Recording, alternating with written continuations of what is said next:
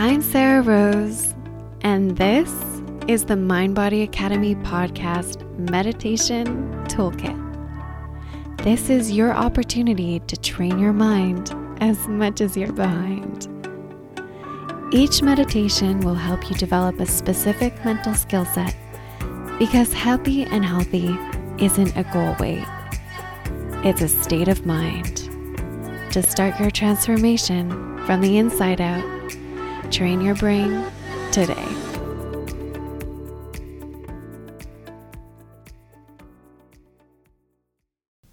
Welcome back to this meditation series called Give Peace a Chance. Today, I'm going to unpack the saying, agreeing to disagree, in a way that could shift the nature of how you relate to someone who has a different and even radically different opinion than you. Agreement is one of the most powerful forces in the human psyche and in the dynamics of interpersonal relations. We believe what we agree with. And for that reason, when we disagree with someone, it generally makes them feel invalidated. We are all driven by the need to be right. All of us are. So it's our reflex to make someone wrong when we disagree with what they're saying.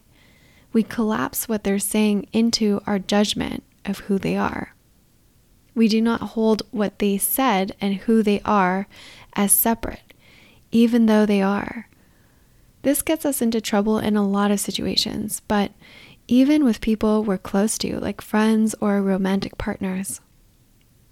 In a situation where they may have said something we disagree with, we're not very good at disagreeing with them without getting mad. We tend to get angry at them instead of feeling anger towards what they were saying. This is very different. When we start to get angry at the person instead of acknowledging our anger towards what they were saying, the general tendency is to either shut down or to shut them down. We're not curious or compassionate. We're just like, no. But here's the thing. We're getting mad because we believe that they believe what they're saying. We're not even open to considering why they believe what they believe. We're too busy telling ourselves why they're wrong to think to say, tell me why you're right. I want to understand. Or, help me understand. Why do you believe that? Right? We're all up in our minds telling ourselves why we believe what we believe and not wondering why they believe what they believe. But you already know why you believe what you believe. So you're just reinforcing your beliefs when you do this and your sense of rightness. When both people in a conversation are doing this, they both just walk away feeling more justified about what they feel, what they're saying, and what they're believing in that situation. The good news is that it only takes one person to make a pivot in a conversation and to seek agreement. Now, seeking agreement doesn't mean the other person is right. What we are seeking is not necessarily agreement at the level of our thoughts and beliefs. What we want to be establishing is agreements in the facts. The facts are the universally agreed upon neutral circumstances. If you don't have agreement, don't categorize it as a fact. They aren't interpretive. What someone said or did is a circumstance. What you make that mean, how you look at that, is a thought. Your judgment about what they said, your belief about what they said, all of that is your thinking. You want to separate those two things out. Separate your thoughts from the facts. That's the first step after suspending disbelief. And you do that by being willing to be wrong. Again, that does not mean that you are wrong. It just means that you are in a position of listening. You are receptive. You're not closed off. You don't believe you are wrong, but you're not letting that interfere with your capacity to listen. So, I learned about the importance of agreement a lot from Grant Cardone, who has this sales principle where he says, always, always, always agree. And this principle works cross-situationally, but let's use a sales example before using a more emotionally charged example. Let's throw in a bounce softener into the dryer before we go right into the spin of some of our more loaded disagreements and divides. Let's take an example from a sales discussion board where someone asked, how do you agree with them when they are wrong, and how do you turn when they are wrong into a sale? For instance, if they say, well, I can only afford $500 for this item, but you can't get the deal down any further than, let's say, $600. Do you agree with them and lose the sale because the amount is out of their range? I know this is a point where you may be selling the service to overcome the objection to the amount, but you can only be so agreeable. Okay, so in this situation, the person is believing that they can only afford $500. That's what the potential buyer is believing. And the salesperson wants to believe that they can afford more than $500, that they can afford $600. Notice the language the person on the discussion board uses. How do you turn when they are wrong into a sale? That was his question. He's making them wrong, and it's leading the potential client to back away. So, how do we create agreement here? You don't know whether that person has $500 in their bank account or $500,000. But what you do know, and what is a fact, is that they are saying that they can only afford $500. So in order to agree with them, you can say, I hear you, and I agree that you are saying that you can only afford $500. So do you want to come up with the difference so that this can be yours today? Or saying, yes, you can only afford $500, and that's okay. What can you do to come up with a difference so you can afford this? Because I want you to have this if you truly want this. That yes and is so powerful. Notice how it keeps the conversation going because the conversation is much more open. You're not assuming that the customer is right, but nor are you assuming you know better than the customer either. You're leaning in, you're asking questions. Maybe they can afford it. Maybe they can't. You don't know. You're just inviting them to investigate their reflexive thinking. Even in our internal dialogue, we can use this strategy. I call it mental Aikido because you're using the compelling force behind a thought against itself. We have so much dead-end thinking like, I'm so lazy. It's just such an end-stop thought. Instead, we can use the yes and feed it into a thought that serves us so much better. So I'm lazy becomes, yes, I'm so lazy, and I'm also not so lazy. You're acknowledging that reality is binary. You can be both. It's not an either or an all or nothing kind of thing. When you can agree with your mind, you can relax. That also goes for other people's opinions of you. When you can see the kernel of truth in what they're saying and you can agree with that, then everyone can relax. You can say, and that's okay too, right? I'm so lazy, and that's okay. Your thinking doesn't have to be resisted and repeated, right? In this instance, when you're agreeing with it, it gets to be acknowledged so that you can experience its transience instead of relive its effect over and over again. We can bring this same strategy to difficult conversations when we're having a disagreement. Just think of this mental Aikido. Be like water, Bruce Lee style. When you're unattached to being right, you get to keep your beliefs if you want to, and you get to keep the relationship intact as well. Again, this doesn't mean that you agree with the other person or even that you end up liking them. But what it does mean is that you aren't letting yourself feel hurt or directly affected by what they're saying or believing. You're taking none of it personal. Here's the thing. When we disagree, it's easier to sit back and say nothing. It's easier to shut up than risk saying something that can make it worse. That's how a lot of disagreements end before they've even begun with the silent treatment. It feels safer that way because we are quicker to judge each other's words than to question each other's silences. But we're making up our minds about each other in those silences. Even if we just move on afterwards, there's all this unresolved ammo in the back of our minds for the next time we feel triggered. That's why we can bring up the same thing over and over again, and we can go on and on about the same thing without ever really productively getting anywhere with it. We don't invite the uncomfortable conversation all the way in because we don't know how to handle disagreement. We just want to be right. So one place that this has been very much alive for people right now is around Black Lives Matter. There has been so much anger and rage circulating around the inequities between races and between classes. Our attention has been pulled to the extreme dividedness socially, economically, politically, and this has rippled over into our personal relationships. Anger can be this mushroom cloud over everything, and sometimes we need things to go kaboom, to be transformed by our anger in a way that is constructive and healing.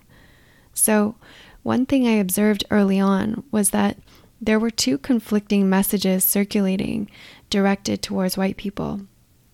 One was listen, and the other was your silence is violence. Your silence is complicit. There was a lot being said and a lot that needed to be said, and still a lot that needs to be spoken and acknowledged. But what happened is that a lot of people fell silent.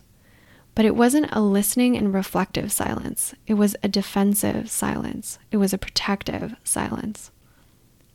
So sometimes silence is full of answers, and other times silence is full of questions. At that time, a few weeks ago, I sat with a silence that was full of question marks, and maybe yours was too. I know you might have been looking at the color of your skin and thinking that your opinion didn't matter because you believed other people were speaking for you, because you were believing you shouldn't, that it wasn't your place to speak up, because you didn't know what to say. This is regardless of the color of your skin, right? I know you were probably afraid that you would say the wrong thing or that you would get misinterpreted. I know you were probably afraid of being judged and labeled. I know you may have and may still be finding whiteness oppressive, no matter what the color of your skin is. I know that in facing the pandemic of racism, you felt guilty, afraid, angry, ashamed, and confused. I know because I have felt and thought those things too. And I know when we feel those emotions, because of what we're believing about speaking up, it produces more silence, more loaded, unspoken opinions, more unresolved agitation, more half-baked apologies, more divisiveness, more mistrust, more us, more them, more of the same. I know we're all crying out for something different, but until we challenge our current thinking out loud, nothing changes. Blackout is like sending a kid into timeout without them knowing what they've done if we just retreat into our separate corners and say, think about what you've done, and then say nothing. Even if it's awkward and uncomfortable and scary, we must invite the conversation in if we're ever to hope to change it. If not, we just keep having the same conversation over and over again, but louder. We have to be willing to say it wrong if we want to start getting it right. Just because you're not saying it right doesn't make you wrong. It just means you haven't found the way to say it that works for you to feel acknowledged and understood and included. We need to separate what people do and say from the person so we can have the hard conversations without making each other wrong. The necessary conversations that need to be had amongst each other. We need to get good at hard conversations and at disagreeing with one another. Most of us are not good at disagreeing with others and staying calm. Ask yourself, can I have a conversation with someone and completely disagree with them without shutting them down or shutting down completely and totally disconnecting? When you make someone wrong, you make them feel right. In order to make space for diversity, we must make room in our hearts and our minds for the inclusion of all people, ideas, and opinions. We must learn to listen, and also we must learn to speak. We must root into curiosity and compassion instead of judgment and hate. Does this mean we condone? Of course not.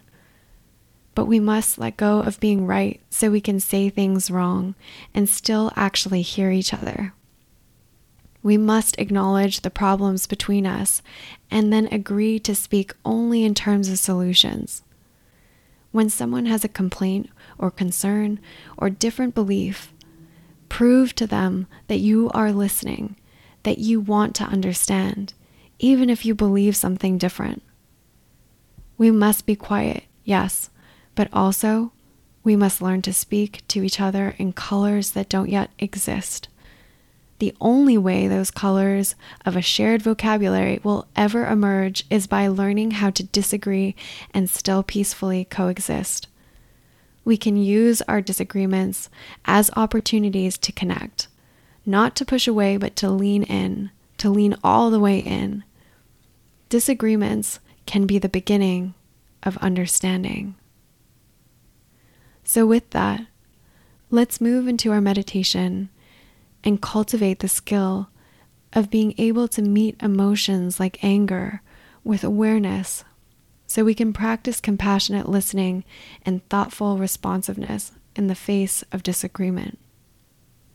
We can teach ourselves here with this opportunity to be guided by the wisdom of our anger without becoming possessed by it. Ruth King, in the book Mindful of Race, writes, "Anger is initiatory. It is not transformative." It's a beautiful line because it tells us that anger doesn't have to be fixed.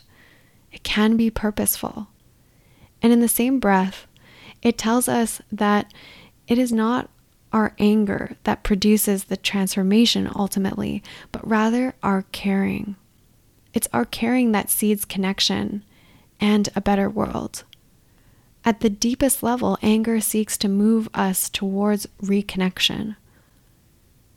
Let's access that intention by taking a moment to settle in right where we are, finding a comfortable meditative posture, letting the body relax,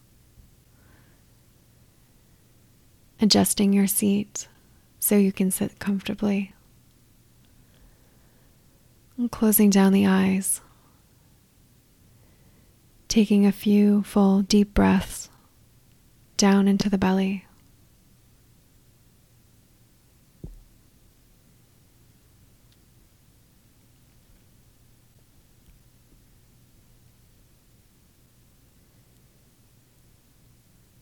Bringing to mind a person or group of people that triggers your anger. Could be someone specific or more generally at a societal level.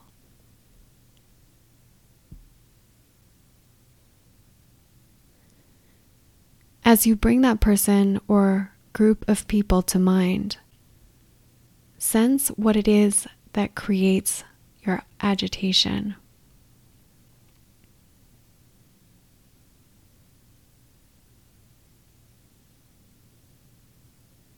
Now, recognize the strongest emotion in you.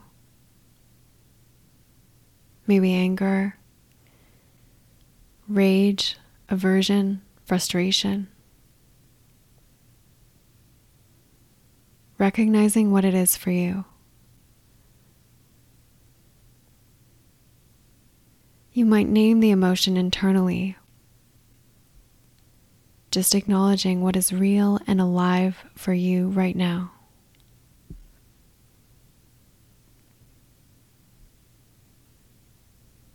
And then allowing the emotion to be there.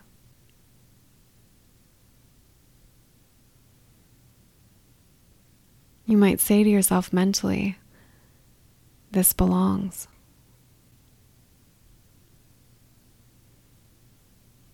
Recognizing the naturalness of what you are feeling right now in this moment.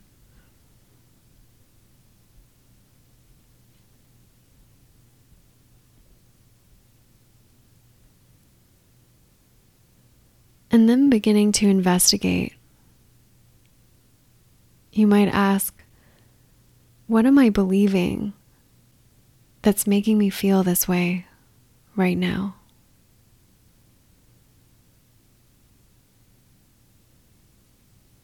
And then drop down beneath the thoughts and sense where you feel it in your body.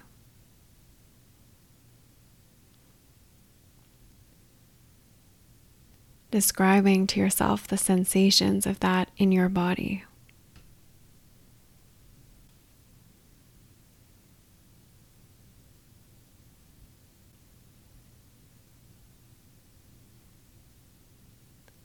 Ask yourself if you can let that feeling be as big as it is for just right now.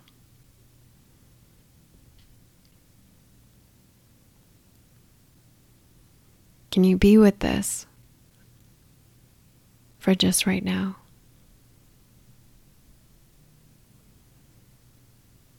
Keeping the image of who you are angry with, and then feeling that in your body. Coming back to the experience in the body. Noticing what is happening inside you right now.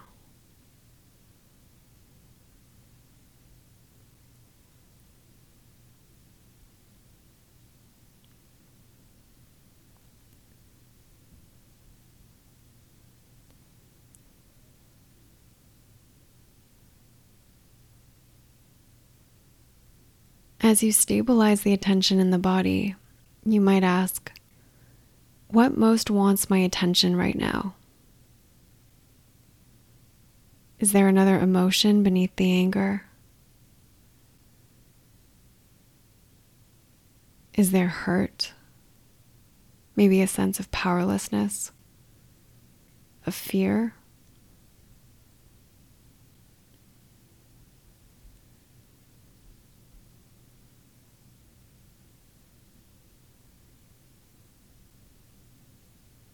What might that emotion be needing? Perhaps a sense of safety, compassion, healing, understanding, expression. What does the anger really want to get from you? What is it you really want?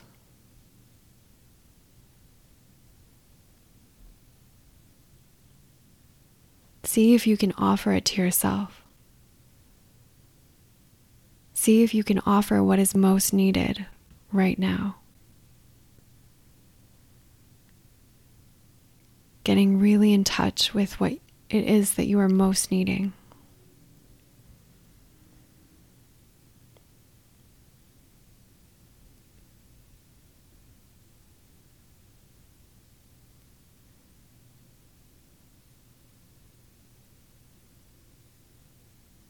If you're having difficulty offering it to yourself, you might bring to mind a loving presence. Someone you believe would hold this wisely and compassionately with you. A friend, a mentor, a spiritual presence.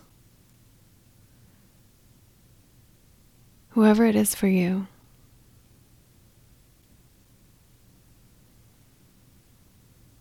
And let yourself rest in their presence.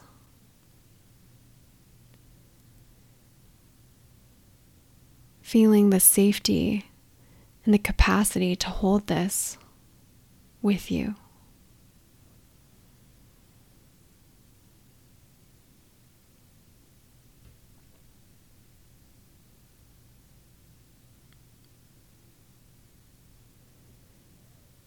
Before we close, sense the presence that's here.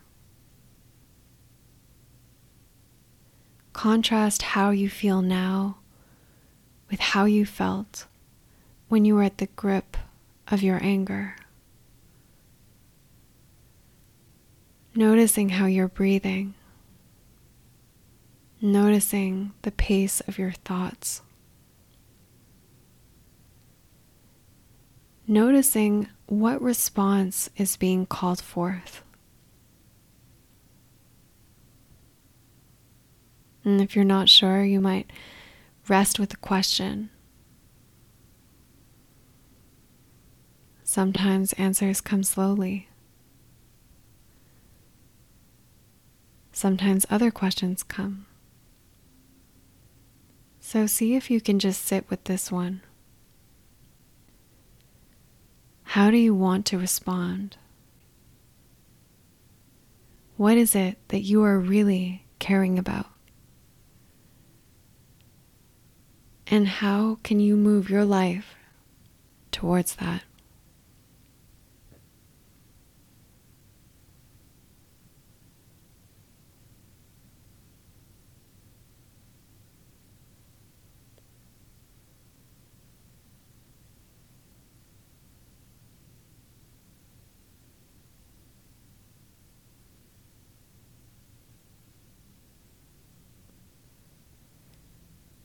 Letting your anger energize your deeper reflex to care.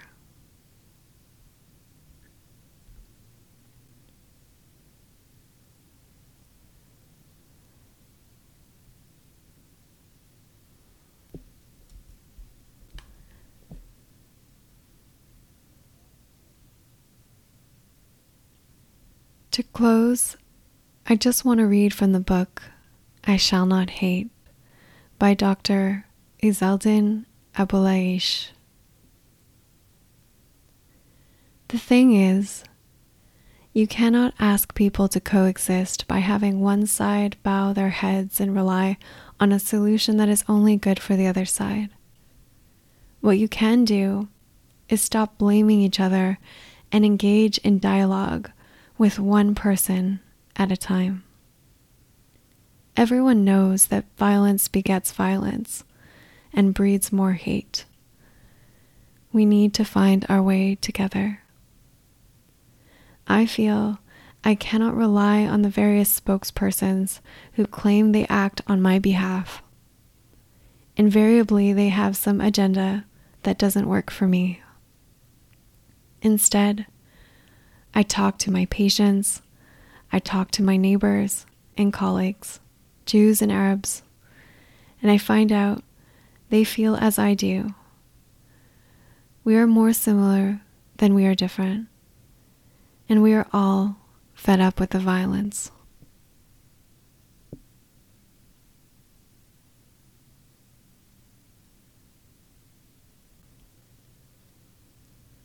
Let us not let our conflicting views and opinions obscure that we are more similar than we are different. Take a deep breath of peace. Let yourself be filled with that peace. And when you are ready, open your eyes.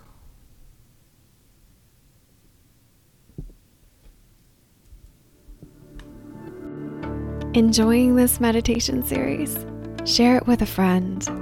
When you're ready to change your body and your life from the inside out, apply to work with me and think yourself slim. It's not brain surgery, and I promise you can do it too. Just visit www.mindbody.academy/start now. I'll see you there. Peace.